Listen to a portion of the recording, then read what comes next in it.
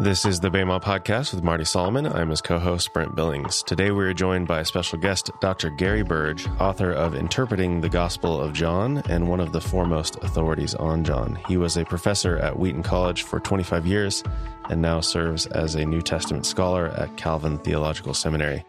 Dr. Burge, welcome to the show. Thanks, Brett. It's really great to be with you guys. I'm looking forward to our conversation. Yeah, and if you want to add anything to the introduction, talk about, your history, your journey, Sure. Whatever you want to add to what I said. Yeah, thanks for asking. Well, I have had a very full career in New Testament studies. It began at Fuller Seminary, where I had the privilege of studying under some really amazing New Testament scholars who encouraged me to do a PhD in the United Kingdom. That's what I did. I worked with I. Howard Marshall and was examined by James Dunn. But my work was in the theology of the Gospel of John, one very narrow aspect of it, the Christology and the pneumatology, or the doctrine of the Holy Spirit in the Gospel of John. And so that interest has stayed with me, and it carried me into my career, really. I taught at a couple of colleges in Chicago. One was North Park University in the city, and then I was at Wheaton College for 25 years. Both of those were just great experiences. Now coming into Calvin Theological Seminary in Grand Rapids, Michigan, it's a very different venue. It's funny, when you're with undergraduates, juniors and seniors who are really bright and curious, they're really wanting to spend a lot of time with speculative theology and ideas and chasing down rabbit holes, that kind of thing. But, at a seminary, folks are very pragmatic. They say to themselves, look, I'm going to be bringing this word to people. How am I going to preach John 3? Just don't give me theories about rebirth. I want to know about. So it's a very different community. They're older.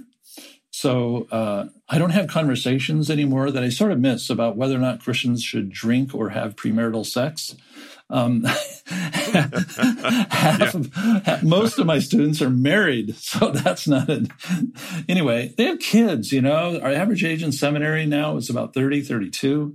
And I really find it fun. It's refreshing. They're asking different life questions.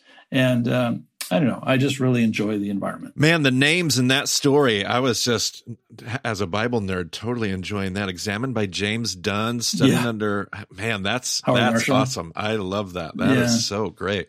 Yeah, that was a privilege. Yeah, that is an incredible little fun intro to your story. I bumped into Dr. Burge's name. Obviously GTI Tours is who we kind of arrange all of our tours with, and they have a podcast, and I believe I've heard your voice on there a couple times now. And right. I remember the first time you talked with Rich, and Rich said you were one of the foremost experts on the Gospel of John, and I immediately was like, oh goodness, John is one of those Gospels everybody wants to have questions. Like, it's probably the most, at least in my experience, I've had more questions about the Gospel of John than the Synoptics. Yep. And I don't have a deep well of resources like I do on the Synoptics. So I immediately, my ears perked up. I started, I grabbed, I knew we were going to be having a podcast series on the Gospel of John, verse by verse, grabbed your book, Interpreting the Gospel of John, and just really thoroughly enjoyed that a ton. And so it's been great to get to know you from afar, and now to get to talk on the podcast. I super appreciate that. Yeah. Thanks, Marty. Let's correct Rich right out at the beginning here, right? That's a whole lot of gravy for a pretty small turkey. I do love that. So, I even stole Rich's phrase for my introduction. I was like, oh yeah, foremost. That sounds good. Well, for me, I'm a student of the Gospel of John. You look at somebody and they've written maybe 2 or 3 books on something, and you think, wow, that means they're interested. They're curious. Hopefully they're still growing. Sure. So I can list for you people who are really foremost in the Gospel of John. I'm just running to keep up. Well, it's been, your stuff is super accessible, and that's what I appreciated. I enjoy all kinds of scholarship, but I really enjoy finding somebody that has the expertise and can still make it easy, and then easy for me to pass on to somebody who's even behind me. And that transition is really great. So, Follow-up question to get us started here. Is the Gospel of John your great love? Is it just an area that you're well known for? Did you stumble into it? What draws you to, the Gospel of John, but just your work in general? And does your heart beat out, beyond that? Right.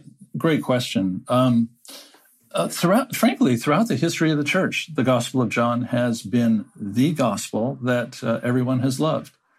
I know you love the Synoptic Gospels, Marty, but I think I've got you on this one. So, you stand in front of an audience at the church and you say, what are your favorite quotes from the Gospels, from Jesus? And I'll tell you, 95% of them will be right out of the Gospel of John. So throughout the history of the church, the people have felt that inside of the Gospel of John, there's something profound here, but there's something accessible here. And people have been able to identify with. So when there have been, big Colosseum revivals and that kind of thing, people will often print the Gospel of John all by itself and just hand it out. So for me, I wish I could have a really glamorous story, such as, I became a Christian somehow and through the Gospel of John. No, not exactly. What happened was I ended up in Scotland working with Howard Marshall. And James Dunn had just published a book on the Holy Spirit in the Gospels, in the Synoptic Gospels, actually.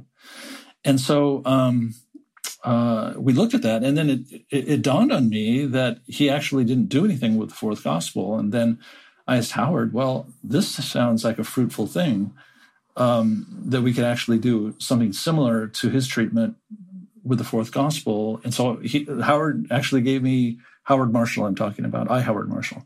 So Howard gave me about 6 months to basically investigate that possibility. And I came back and said, yeah, this is a green light. I think this will actually do it.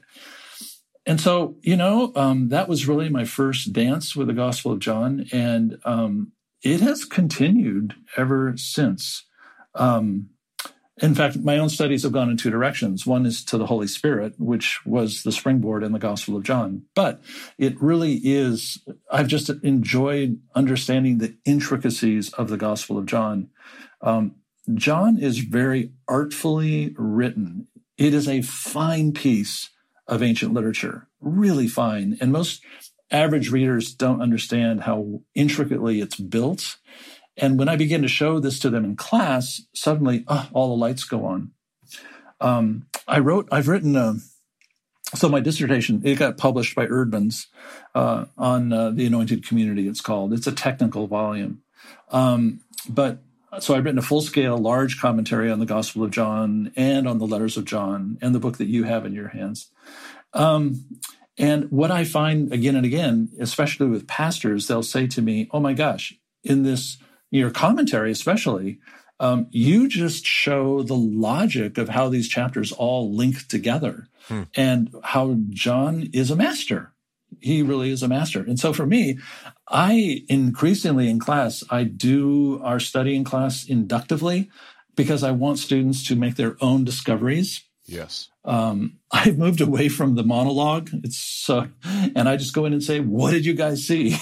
And it's really fun to watch their lights go on. Yep. And I'll have to say, my lights still go on. Yeah. I find things all the time, especially if I'm in the Greek text. I find things all the time and I think, wow, that is very, very cool insight. That's really encouraging to hear somebody that is that deep into the work and still, that's one of the things I love. I'm having a text message this morning with one of my fellow staff members and one of our students and the things that they're pulling out of John. I love that the lights still go on, and I love to hear somebody in your seat still say that the lights go on, and that's good. That makes me excited that it's just an endless, bottomless pool of wisdom and resources. Right. Yeah. There's a great India. Do you know that John draws interest in India? Go figure. So there's a lot of published material, doctoral material, actually, from Indian scholars. Anyway, but they have commentaries. I don't know what it is about John, a little bit more mystic, possibly. It's hard to say. But they have a saying there that, John is a book in which an elephant can swim and a child can play. And I think that's about the accessibility and the profundity of the gospel. Yeah. Absolutely. Yeah, your life is obviously a living example of how deep you can go with the Book of John. But I just love. I'm struck by your desire to make the academic world surrounding John more accessible, like just opening up the table of contents to interpreting the Gospel of John. You have in chapter 5, you have 2 sections: if you know Greek and if you don't know Greek. And immediately I was just like, oh, okay, I don't know Greek, but there's a way forward for me. Yep, and even on the GTI podcast, you mentioned the pool of Beit Zatha, and then you thought like, oh, this is not what people commonly call it. So you stop to explain your pronunciation, that it's Bethesda or Bethsaida. I mean, there's question there anyway, but and even your discussion of themes, you're like, okay, you can see these themes in the Greek text, but many of these themes can be realized with a good English translation. So it just, you give people a way forward, and hopefully, they get to that deeper point. But talk to me about like how do you keep yourself grounded in the world where people are who don't know anything about it, and you just seem to have this passion to get people into John one way or another. Yeah. Well, I think that for me, what is life-giving to me is having to prepare for an audience. And then being very aware that I am not my own audience. And the success of my preparation is determined by if my audience gets it, if the lights go on for them. And so I am very audience aware when I'm teaching. I want to make sure that the student who is the weakest in my class is still with me. If I'm speaking to a large church audience, I want to make sure that I can carry that audience along with me. Probably my most thorough experience with this is when I was at Wheaton College, I taught at a large church in Chicago called Willow Creek. And once a month, I did their Wednesday service. And it was about 1,200 people, on scale. That's Willow for you. Anyway, we went through the Gospel of John a number of years ago, and I had the challenge of basically putting the Gospel of John on slides with PowerPoint and effective messages for an audience which is very contemporary. It was really a challenge, but I found that for myself, the hard work was not the exegesis of the text, to be honest with you, because I knew how to do that. I've done it for a long time. The hard work was standing back from the text and asking, what is the hook? What is the thing here that is going to get my audience's attention that seems to be timeless and universal? Right. And when I figured that out, and I did that by thinking, by walking around the house, by praying, what is the main thing here?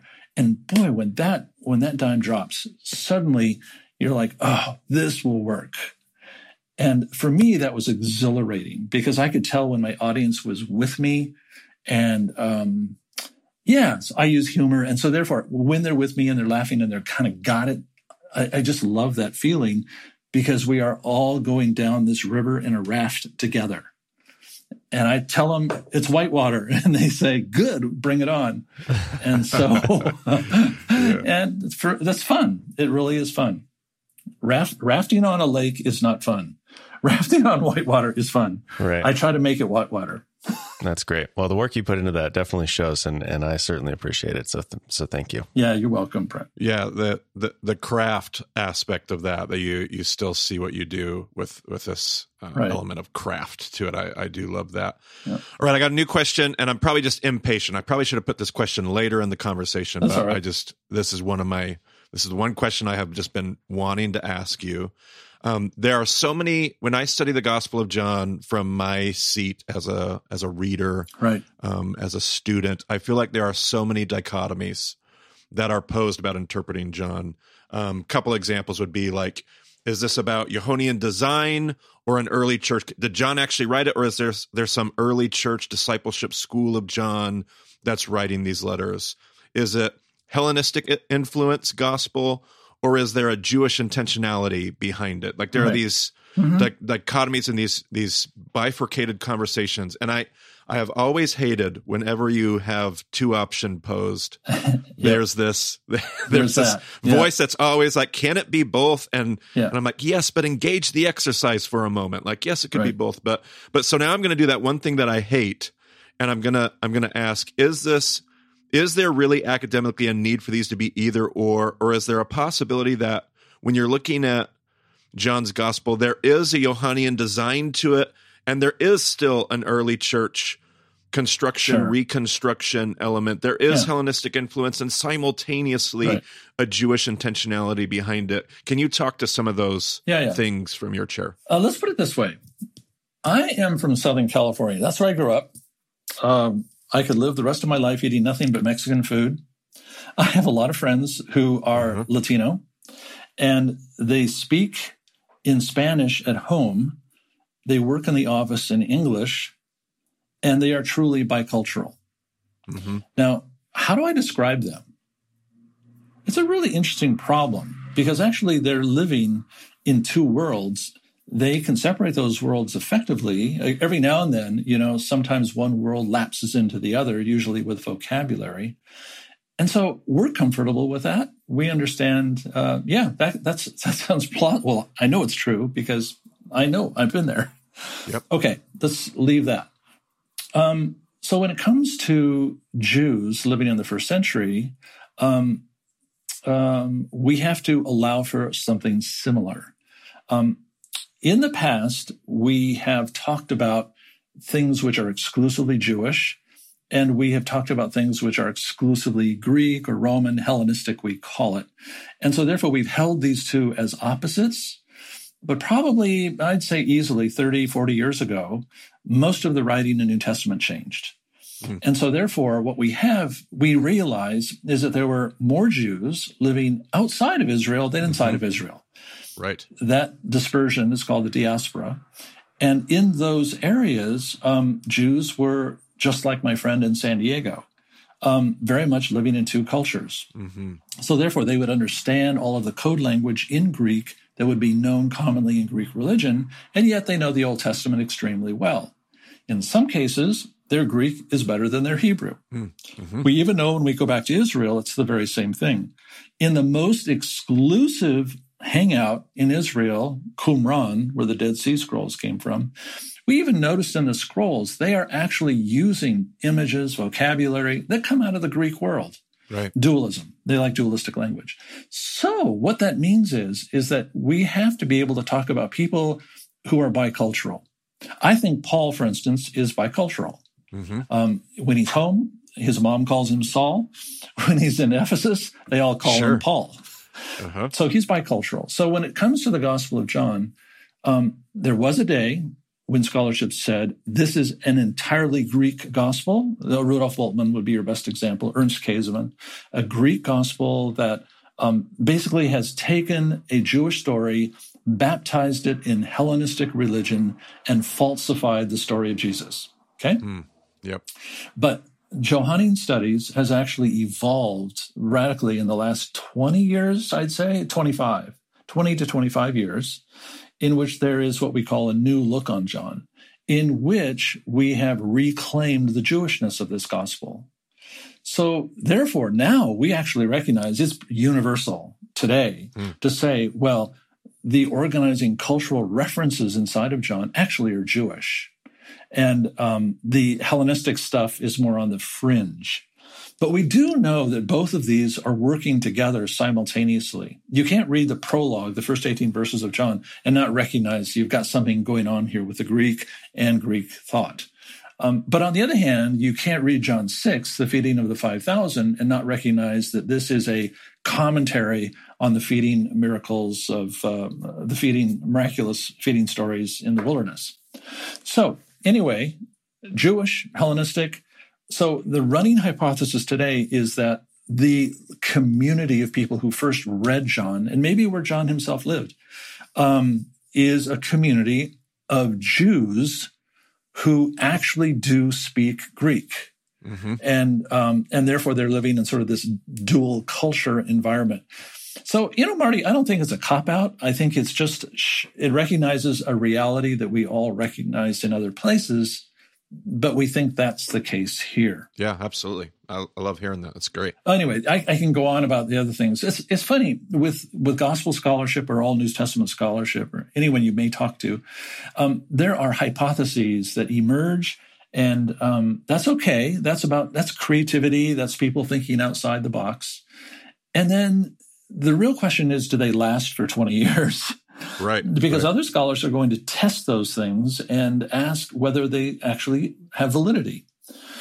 So the first question you asked was, well, okay, there is also these other theories about where John's gospel came from. And there was a theory that came about in about the 1960s and 70s by a couple of guys in New York, famous New Testament scholars, Martin and Brown. And their theory is that the Gospel of John actually was written by a community of people. Therefore, what they're doing is writing stories which would be meaningful to them in their Greek world. And therefore, it is formed not really by what we call the Jesus tradition, the things that come from the historical Jesus, but instead have really been written and organized for their own experience. That's what it is. So therefore, in chapter 9, when the blind man is healed, he is cast out of the synagogue. He's excommunicated. And the Johannine Christians are also experiencing this. Hence, they write the story to meet their own needs. Anyway, so what that has done is then move the conversation to say, so John is a community production that actually is born out of a community's experience, and it comes from their imagination. Okay, so that was a theory that was very, very active, probably in the 70s, 80s, 90s, and in some cases, you'll see bits and pieces of it today. But nowadays, it's just not so much in vogue. What we recognize is that every one of the Gospels is written with an eye to its audience. So therefore, if you were to record me preaching from the Gospel of Mark, you would know that I was speaking to an American audience in the 21st century. You just know, because you would just listen to how I adapt to my audience, right? So therefore, each of the Gospels actually is playing to its audience. That is how those pericopes, those units in the synoptics, were all built. These are probably preaching units that were collected. Why were they collected? Because they meant something to somebody. Right. That's why they were collected. So likewise, when it comes to the Gospel of John, the Gospel of John is written for a particular audience, with an eye to that audience, so they get it. They get the story. But that doesn't mean I have to take step number 2 to say that the Gospel of John is disconnected from the historical Jesus. Right. And you want to distinguish those two very, very carefully, because scholarship has gone all the way to the end of the road on the first hypothesis. Right. But today, there is an emerging new perspective on the fourth gospel that is widely embraced by scholars. I'm involved. There's a national religion conference every year. I'll explain this for your listeners. In November, it's called the Society of Biblical Literature. The nerdiest place you can go on earth. 6,000 people with who are very, biblical scholars all show up in the same place. Anyway, kind of liberal, basically, highly critical. But we, about 8 or 9 years ago, started a section in there called Jesus, John, and History. And a guy named Paul Anderson and Tom Thatcher, they were instrumental in forming this. And we get a huge audience for this thing. And we have hosted this now for about 9 or 10 years. We're done. We have published 4 books of all of the papers that we've presented in this thing. And the bottom line is, John is showing that he is connected to the historical Jesus and the archaeology of Jerusalem in ways no one before ever imagined. Yes. So confidence in the fourth gospel as a source for the life of Jesus is now on the increase. Okay, so let me ask you a follow-up. Let me ask you a specific follow-up. And I'm going to burn. Sorry, Brent, you can have 2 questions in a row after this. I'm going to jump in here. Brent's used to me interrupting him all the time. I will arbitrate. I'll arbitrate between you two. Sorry. Perfect. All right, here's my specific follow-up. So let me get, let me hone in on an idea here. What is the possibility, like in your book, Interpreting the Gospel of John, you had this wonderful, in a concise way, you diagrammed all these potential, I think I'm saying this correctly, aporias that are discussed. All of these, these seams, and I love that description. It was perfect. These literary seams where it almost feels like this story, this scroll could have been in a different order, and then it was like rearranged. Right. What is the possibility? And maybe you're like, well, done, Marty. That's exactly what I was trying to insinuate. But what is the possibility that John writes this gospel, and then the early church, with their perspective, rearranges it in light of what we were just discussing? Right. Good question, Marty. This is a live question in Johannine studies, and today it's discussed all the time. There's certain phenomena that we have in the Gospel of John that we recognize. It's not in the Synoptics, but we've got it in John. It seems as if there are seams. It seems as if there are units which almost are standalone. The easiest one for you to see would be the prologue.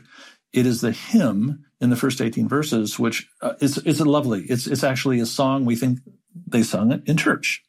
Oh, wow. So anyway, I've got this prologue, and then the gospel starts with with John the Baptist. Mm-hmm. Okay, that's where the synoptics start.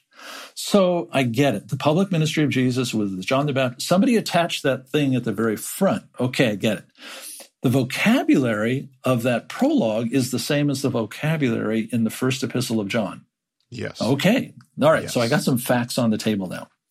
Go to the end of the Gospel of John, and I can see that chapter 20 ends with a definite conclusion. It's, if all the books in the world, you got a conclusion after chapter 20. But then you have chapter 21 that looks like, what? It's an attachment. There's something been added there? Okay.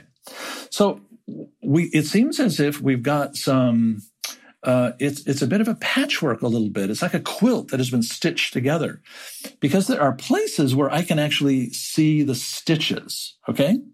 There are places where it kind of is a rough movement from one chapter to the next. I can give you a couple examples. So Jesus is in the upper room in chapter 14, and then in verse 30, he says, okay, we're finished. Let's go. The problem is Jesus keeps talking in chapter 15 and 16 and 17. Yeah. And you're like, what just happened? So anyway, that's an example. There are places in chapters 5 and 6, for instance, where you come to the end of chapter 5, Jesus is in Jerusalem. You go to 6 and bam, he's in Galilee. Well, wait, how did that happen? Okay. Right. All right. Yep. So it looks, we think we have some evidence in here that there has been an assembly of some kind. There have been stages of composition, which is fine. If you looked at my books are actually full of stages of composition. Sure. And my editor is always cleaning up after me. So. And that doesn't mean that Gary didn't write them. No, absolutely exactly makes sense. right. Yeah. Now, John himself may be the guy who did all this. We don't know. We don't know if it's a community later. Or I can't tell you that. Here's another mystery we have.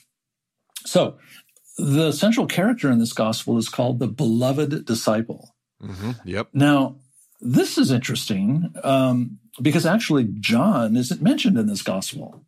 So how do we deal with that one? So you've got a couple of choices. You can say, well, John, when he wrote the gospel, sort of prized his relationship with Jesus, he let Jesus call him the beloved disciple through the whole story. Mm-hmm. And if you think about that, that sounds a little peculiar. Sure. The other way to view it is, now this takes a little reconstruction, but if you notice at the end of chapter 20, it actually refers to the possibility of John dying. And therefore, Peter's saying, what about this guy? And if Jesus says, if he's going to remain until I come, who knows? As for you, you have to get about your business of preaching the gospel. Okay. So we think, this is my theory anyway, is that when the Gospel of John was finished, It could be that John put the beginning on and the last chapter on. Don't know. It could be that somebody else put those on, finished it up, polished it up. And the community that loved him so much, he's the pastor of a church, a community. Yep. They're the ones in the final editing that wanted to call their great pastor the beloved disciple. Yep. That makes so much more sense to me. Sure. But I'm speculating, of course. So we think that we can actually look at the Gospel of John and say, there is a little bit of history here to this, and so I can say that the Gospel of John probably had an early form of some kind. It went through some kind of an editing process, and then I've got the epistles of John that are setting out there later, and we have to ask, well, what's that? How does that connect with all of the rest of it? So we've got enough information here that we think speculatively that we can say we have a history of the documents. Yeah, it's beautiful. I love it. Yeah. Go ahead, Brent. I yield my time. Well, I was just going to say that the disjointedness of chapter 14 and then picking up in the Kidron Valley in chapter 18 was something that I kind of accidentally stumbled on because of the way, we're doing this over many episodes. Right. And so I was just trying to one episode, I was just like, okay, well, let's remember where we are and let's do this thing. And it's like, wait a minute, he's just now crossing the Kidron Valley without he left. Yeah. And so I kind of discovered that accidentally just in the process of trying to, keep people in context of what we're talking about. But right. Yeah. But now, Brent, let me just tell you that this is, okay. So when you have an aporia, sort of a rough edge like that, okay, it means that the gospel is working from pre-existing material. So you've got some kind of a unit that the gospel has a prehistory of some kind. And that led some very critical scholars to say, wait a minute, that means that John just didn't sit down at a desk and write this thing out as a Greek? No, it means that John actually was tapping into some kind of a literary prehistory. If that's the case, where is that stuff coming from? And therefore, I'll name two scholars, C.H. Dodd and John Robinson, J.E.T. Robinson, both really high critical scholars, liberal scholars. They looked at that and said, no, what you have here in the Gospel of John is an early document. Robinson said it was written probably in the 50s, maybe. So anyway, those awkward bits tell me that somebody did not varnish the whole thing. Didn't polish it over, right, but instead left those rough edges intact because they were somehow untouchable. Right. Yep. Yeah. So would the idea be that John 14 led into John 18 originally, and that was one piece, and then later Definitely. They added the intervening parts? Could be. And I mean, obviously, tons of possibilities, but tons of possibilities. And we've got no manuscript evidence. And back in the day, Bultmann, he's probably got the most famous, largest commentary on the Gospel of John in the mid-20th century. Really important book. Anyway, so Bultmann is very famous for starting a whole trend, really, that lasted about 20 years and then died, of rearranging these chapters, flipping 5 and 6, moving 14 over to 18, in order to make it have more coherence. The thing is, he was looking for chronological coherence, right? Right. And most of us today think that Bultmann had it completely wrong. And John is not interested in chronological coherence. Yep. He's interested in thematic coherence. Yes. Yep. So if I don't have, but also I'm a flaming conservative now. If I don't have a Greek manuscript that shows me 14 sitting next to 18, Brent, if you can't give me that, I'm going to say, look, let's just relax on this. It just, maybe you're making more sense. But when you move 14, now suddenly you have rearranged the theological development of that upper room farewell discourse. Yeah. So my tendency is to say, leave the text alone. That's really the trend today. It's the way it came to us in the canon.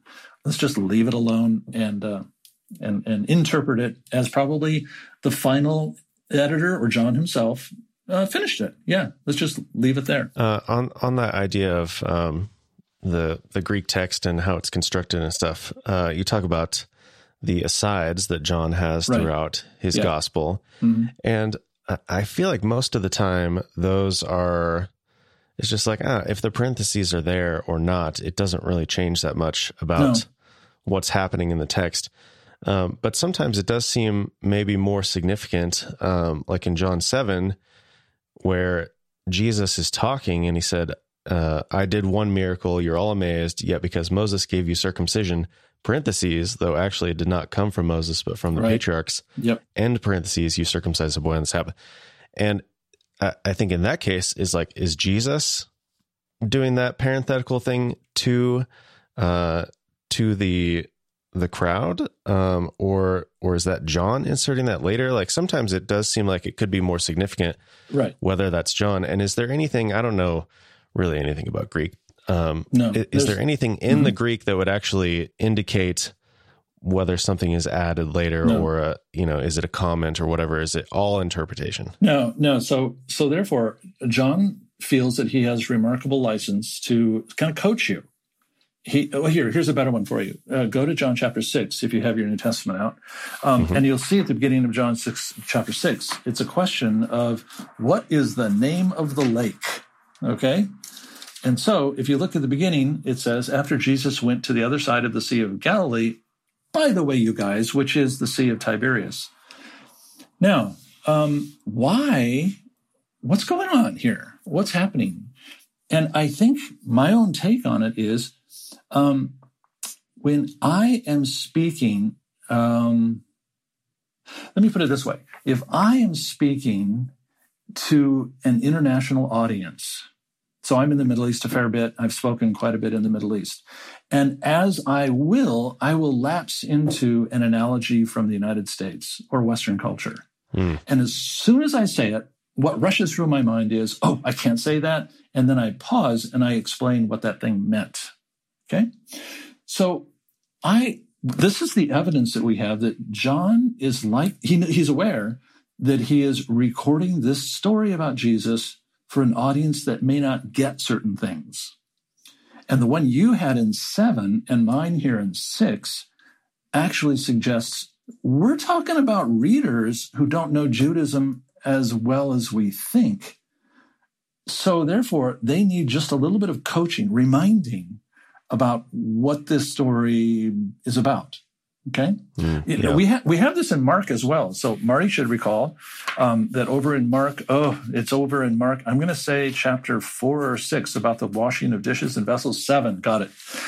So therefore, here we have a description of the Pharisees who are all concerned about the washing of vessels before meals, washing of hands, that kind of thing. And there's a huge parenthetical remark right there in 7 of Mark. Mm-hmm. Right, yep. So every gospel writer feels free that if their audience isn't going to get it, go ahead and explain it. And personally, I'm okay with saying, all right, John's voice is coaching me here, and it's fine. Now, let me hear, Brent, here's a tougher one for you, okay? This is the granddaddy of all tough ones. Do I really want to give this to you, or do I want to just sort of, if you don't know it, I'm going to ignore it. But it's in John chapter 3, and it's the football verse, for God so loved the world that he gave his only son, that whoever believes in him, right, shows up at every Super Bowl. Okay, the question is, where do I end the quotation marks? Right. Jesus is speaking up until verse 15 in chapter 3. I know that for sure, okay? But then in 16 through 21, do I keep that in quotes? If you have the red letter edition, is that go in red letter? Or is this John giving me his own explanation for what the previous paragraphs meant? Mm-hmm. So this is a really hotly disputed subject. People who tend to be more conservative are nervous about saying this is John helping you here. People who tend to be more critical tend to say, this is just John inserting his own theology here. So the question is, does John feel he has the license to step into the text? And I think he does. He feels he does. And frankly, I think he was a lot closer to Jesus than me. Sure. Okay. So I'm saying, bring it on, John. Yeah. So I've got the prologue at the beginning. I've got other insertions in 21. So I'm like, okay, all right, that's good. That's going to be okay with me. I just have to rearrange in my head how I understand these manuscripts to have been written. And we did talk about that, where the quotation marks go in chapter 3 when we went over that. Yeah. And I think our ultimate conclusion was, if we actually believe that the Bible is inspired, does it really matter where the quotation marks are at the end of the day? Exactly. Yeah. So, yeah. Yeah. In the end of the day, we do believe that God gave us this book. Right. And therefore there's a degree of faith in this, that the canon that we hold today is a canon that God has given us through history, and it is going to be the guide for my life. And I'm going to believe that it is, it is the infallible word of God. That's okay. That's a defensible position, and that's all right. Yeah. Okay, so let me keep going with this idea of the audience that John is speaking to. And at one point you made because of these asides, you have this indication that there are parts of John's audience that aren't familiar with the Judaism that he's speaking out of and about. And so there is a Hellenistic influence that I'm a big proponent of John's doing this bicultural, what you called it earlier, this bicultural. That's right. And one of the most common questions that I get when you have those conversations about, say, Dionysius or Asclepius or some of these things in the Hellenistic world is, what are some great sources? Because I don't have them on my bibliography yet. Do you have any great resources that speak to that Greek Hellenistic influence on John's gospel that we could recommend to people? Yeah. Well, the classic source, by all means, is Bultmann, and because he believed that John was a Hellenistic document. Zoom forward, though. You don't want to go back to Bultmann. It's a very hard read. Sure. The guy, actually, Ben Witherington, who is at Asbury Seminary in Kentucky. Ben has got a marvelous commentary on John in which he shows Hellenistic and Jewish wisdom motifs that really drive the gospel. That is a source. But really, the guy who owns this show today is Craig Keener. Oh, now, yeah, sure. Keener is a colleague of Ben Witherington at Asbury Seminary, and I think Craig has a photographic memory. He's a genius, but let's tell anybody. Keep that gravy on the side of the table. Craig, I know him personally. He's an amazing guy. Craig, if you're listening, I really, really love you. But anyway, Craig has got this capacity to give us a 4,000-page commentary on the book of Acts, if you guys have seen this. Yes. It's a doorstop for 4 doors. Yeah, nice. He has a 2-volume commentary on John's gospel, which is pure gold. And what he's done is each page, about a quarter to a third of the page, is footnotes. And what he's done is collected together all of these effective allusions to, say, Hellenistic life and thought and how it might affect this. But having said that, Craig's interest is he's current. He's with all of us on this, that the Gospel of John is mainly Jewish. So his chief references are all going to be showing you how this material is Jewish through and through. But Craig is probably your best backgrounds person for working on the Gospel of John. Love it. So there we go. We finally got answers, Brent, for all those emails asking for sources behind those ideas. I love it. Yeah. So your book, Interpreting the Gospel of John, we use this in our study, and we actually came back to it at the end after we went through John, and we went through your first 4 chapters as kind of a conclusion to our study. But you actually say in your book that you have your students go over the first 4 chapters before they get into John. So, we kind of flipped that around. Did we make a mistake? Tell us what we did wrong, I think. You mean the assignment where I just have them actually just stare at John and go through John and inductively work with it? That's what you're talking about? I guess so, yeah. Yeah. The idea is this, is that how can I put this? When we go to church, we sit passively and listen to someone else's examination of a passage, a chapter. When I read a book, you read my book, you're doing the very same thing, right? So actually, what I want them to do, I have a really crazy exercise. I have them get a Bible they can really mark up and ruin, or better still, to photocopy it. I have them photocopy the first 4 chapters, then they have them cut up the photocopy, and then I want them to reduce the font size so it's really tiny, and then put it all on one page. They got 4 chapters on one page in very small print. Then they take colored pens. And then what I want them to do is go through and see if they can make their own subdivisions inside of the text of the gospel. And so, because I tell them the chapter and verse divisions never existed. They don't exist. So let's see if you can impose what you think are natural chapter divisions. That's just a starting point, right? And then what I want them to do is see if they can find intertextual connections. So the best exercise is for them to compare John 3 and 4. And suddenly they say, wait a minute, we've got 2 long narratives here, one with a man, one with a woman, one with a Jew, Orthodox Jew. The other is a Samaritan, not so Orthodox.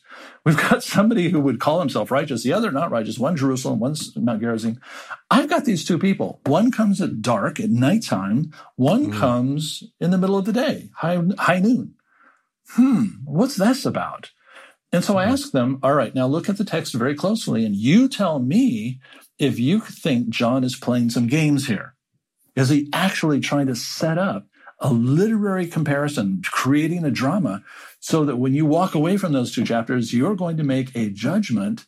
I always ask him, do you think Nicodemus becomes a follower of Jesus? And do you think the woman at the well becomes a follower of Jesus? So that's what I want them to do. And if I'm lucky, they're going to read the narratives closely and say, nope, Nicodemus is not a follower of Jesus. He's in the dark. She does become a follower of Jesus. And if I'm lucky, they will flip back to the beginning, John chapter 1, verse 43, and they'll notice the way the followers of Jesus are called and how they exemplify their discipleship. You know where you have Philip, and then you have Andrew and all that. So that little paragraph is the woman in chapter 4. Now, most of us, we read chapter 1, we go get a cup of coffee, we watch Netflix, we come back and read chapter 2, chapter 3. We don't see it. But I force my students to keep these stories together. And when they do, they see what we call intertextual connections. And it's exciting. It's fun. So you see, John wrote chapter 4 knowing that he had just written chapter 1. Nice. He writes chapter 5 about the lame man at the pool, knowing he's got chapter 9 on his desk about the blind man in Jerusalem. And if you go back and forth, 5 and 9, you go, oh, wow, I am supposed to be observant here.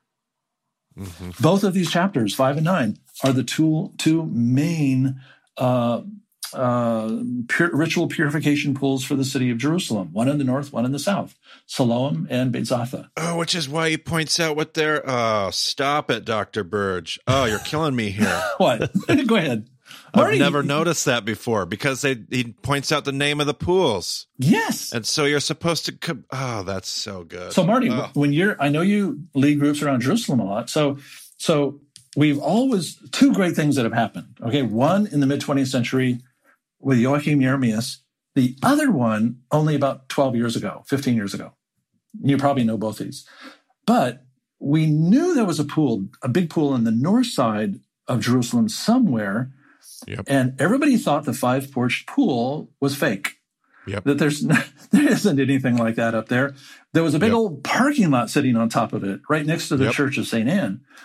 They started the excavation, and lo and behold, they found a double pool, et cetera, et cetera. Anyway, it's a great site. It's complex, but it's a wonderful site. Then we got down into the pool and started measuring the steps and all of the architectural features. And we said, this is all Herodian down at the bottom. Okay, check that box.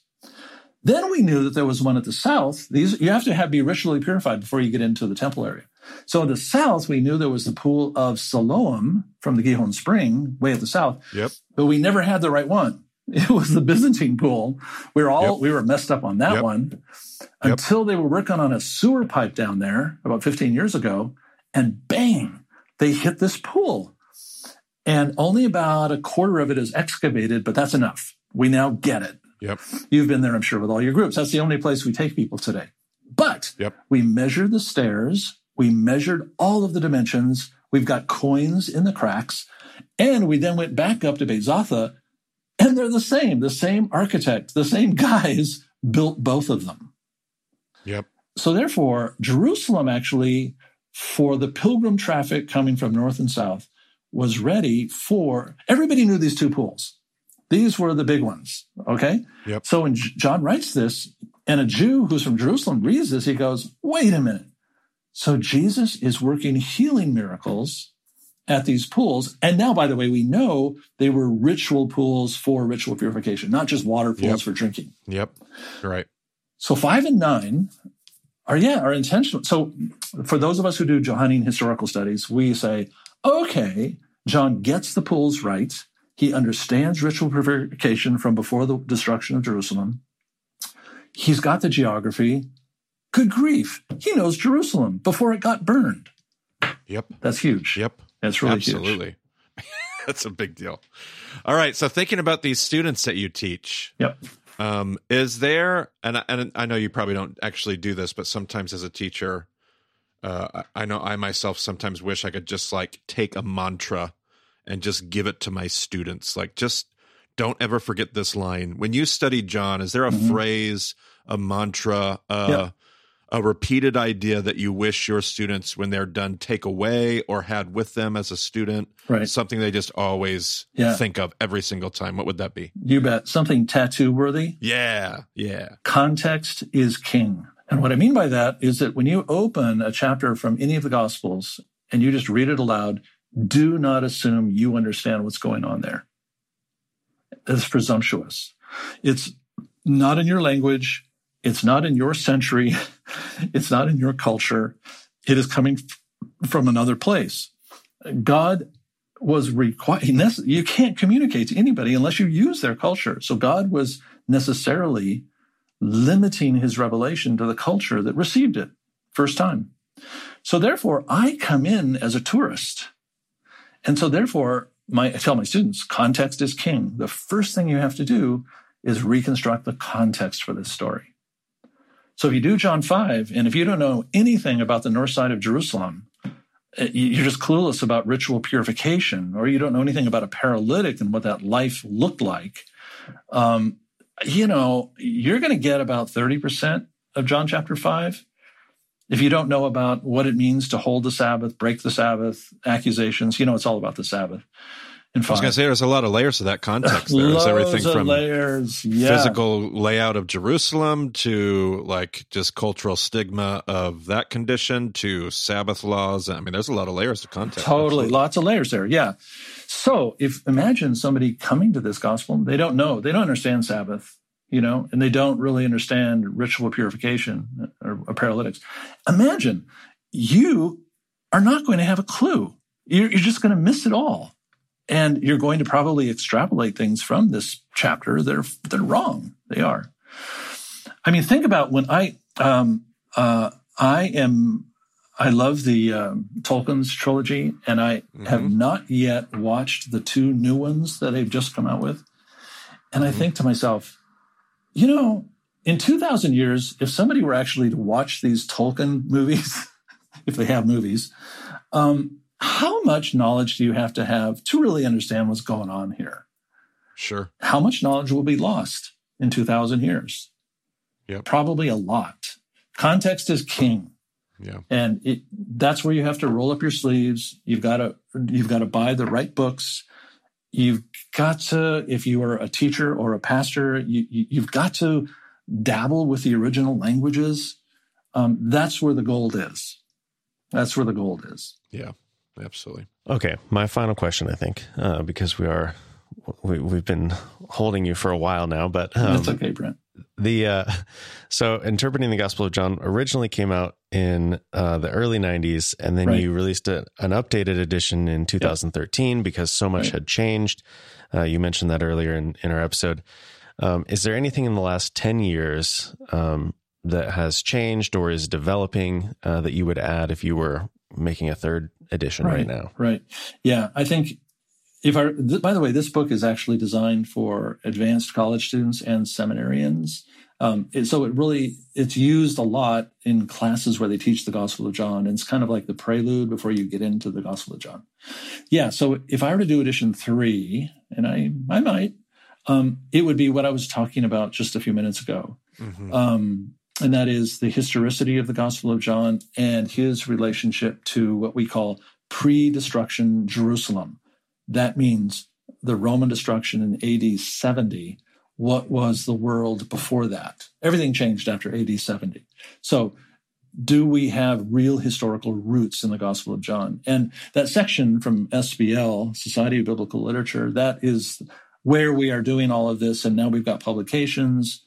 And I think I would probably just really develop that piece of it. I want readers of this book and my students to come away saying, I love the Gospel of John, but I also respect the Gospel of John. Those are two different things. I love the Gospel of John because it inspires me and it feeds my soul, but I respect the Gospel of John as a reliable source into the life of Jesus. And those are different. You can say, well, I really love this thing, but I know it didn't have anything to do with the author. Right. Art, music. We all can live like that. No, but I want my students to come away saying, no, this is a trustworthy gospel. Yeah. Okay, so you have that book, and it's kind of built and designed for those advanced college students or seminarians. What other resources could you recommend outside of that one? Or you would even say, man, the preferred place to be would be to go to this source of mine. As far as your sources that you've done personally, what other kind of John pieces do you have to add to people's library? Oh, this is it's a very, very good question. There's so much that is published on the Gospel of John. It's very. Yeah, I've got one for you, which is now going into its second edition, and it's a friend of mine who just retired from Denver Seminary. His name is Craig Blomberg, Blomberg. Craig is a magnificent New Testament scholar, and about 8 or 9 years ago, he wrote a book called The Historical Reliability of the Gospel of John, or the Fourth Gospel. I don't remember which. Anyway, Craig just told me a little while ago that he's now in Cambridge, England, working on a very full revision and expansion of that book. So if somebody wanted to be current in what's really going on in Johannine studies today on that question, Craig's volume is going to be out in about 1 year, and it'll be first rate. Yeah.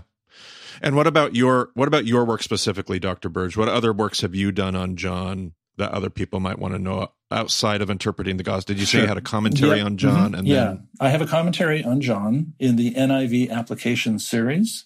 It's kind of a large one. It's about 600 pages. Then they asked me also to do the letters of John in that same series. And these have, it's just such a blessing when this is such a blessing to me. I have many pastors preach from that series, and they'll preach through John using the stuff that I did. And they will send me an email telling me, I just did my sermon on John 3. Thank you. It was magic, And I thought, all of it, that was all worth it. It is such a blessing when those two things happen. Those are that and the theology of the Spirit in John and the one you're holding right now are the only. I just do articles and things in addition to that, which are in very academic journals. So those would be the four. I sort of have branched out a little bit, and I'm doing other things. There is a volume that if somebody is just breaking into New Testament studies, I co-authored with a colleague a textbook which is used widely in American Christian colleges. It is called The New Testament in Antiquity. And that took a lot of my time. It's a long book. It's illustrated beautifully. We had a team of about 12 people doing maps and illustrations. College students love it. But I have learned that many people who just want to get a more academic grounding in the New Testament find it helpful. Right. That's great. Well, we have a full list of show notes and resources for people to dive into. As our listeners who apparently like to listen to podcasts, I would definitely say recommend the GTI Tours podcast, year 2 episodes there. We'll link both of those.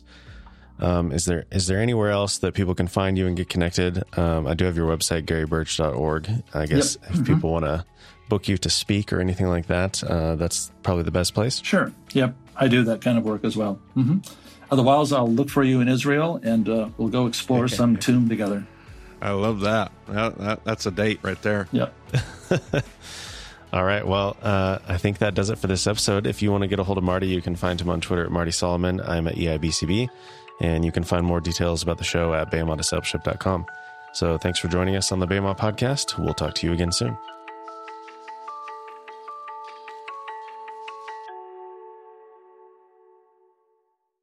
Marty, I just was thinking of things that I'm looking forward to. In January, I'm going back to Israel with about 35 students. Did you know that during COVID, they opened the tomb of Queen Helena of Adivene? No. The tomb of the kings. Do you know the tomb? Yeah, no, I did not know that. Of all the things I've heard about during COVID, because there's been a ton of stuff that's happened, I have not heard that, no. It is the best Rolling Stone tomb in all of Jerusalem. Really? Oh, wow. Yeah. Okay. It's a burial site for this woman who came from Mesopotamia, Jewish, wanted to be buried in Jerusalem, quite wealthy. The whole area was just a monumental thing. But it's underground. So you have to go off the street there where the Rockefeller is. But you have to go online. Okay. Tomb of the Kings. Okay. And it's owned by the French. Okay. That property is owned by the French, and they give you written permission. They don't just leave the gate open. Okay. It's a deal. And I think you have to pay $1 a person. Big deal. Anyway, but when you go down inside, I used to hike through it with students years ago, and it was scary and dangerous. You needed flashlights. I was hoping you had been in it. But anyway, it's first on my list for Jerusalem going forward. Wow. You can stand in the center of that tomb. The Rolling Stone is all intact. The burial bench is intact. Everything's intact on side because the whole thing got buried with debris. So it's in perfect condition, and you can climb through it. Anyway, you can tell the whole resurrection story from inside that tomb, and students will, they'll get it. Wow. That's incredible. I'll have to ask Yehud about that when I'm there next. Yeah. I've loved some of the new stuff. The dig they did at Banyas is just phenomenal. I love what they're uncovering there. That is fantastic. That's in the Hellenistic city? I don't know about that. Yeah, so right in front of the cave there at Banyas, the spring at Banyas, they were working on that retaining wall, and so they had to do a little bit of a dig, and they found the pagan temple where they would have offered sacrifices to Pan. Yeah. But then there's 4 to 6 churches built on top of it. Yeah, and they think that's where there's 4 church historians that talk about the statue of the woman that was healed with the issue of bleeding, and it got smashed to pieces. And they think that there's a reliquary there in that church, and they think maybe they stored the pieces of that statue there in that church. Huh. And you remember the big rock that sits right in the middle of that cave? Yeah. Now that they know that the church is there, they want to get the team there said they wanted to get some more money to do. They don't know if that rock. They're like, we wonder if this rock is here because of Peter's confession. And that rock is not actually a part of just the regular cave formation and everything. I thought that rock just maybe fell from somewhere. It was just debris. That's what I think everybody kind of assumed. But now that they know how prominent those churches were, they're wondering if that thing's going to be placed there. But they need to dig down and see what it's at. Cool. Oh, good. Oh, well, it's fun. That's the fun part of going back a lot to Israel. Absolutely. It's everything new. It's the new stuff. Yep. All right, you guys. Hey, thanks for taking the time. I know this was a chunk out of your week, but our listeners are going to love it. We loved it. I don't even care if anybody else loves it. I loved it, so it was great. I kind of flubbed my intro, so let me re-say my intro real quick while I'm still recording. This is the Bema podcast with Marty Solomon. I'm his co-host, Brent Billings. Today we are joined by special guest, Dr. Gary Burge, author of Interpreting the Gospel. I did it again. Gospel? What am I doing? Okay. I can say gospel, I promise.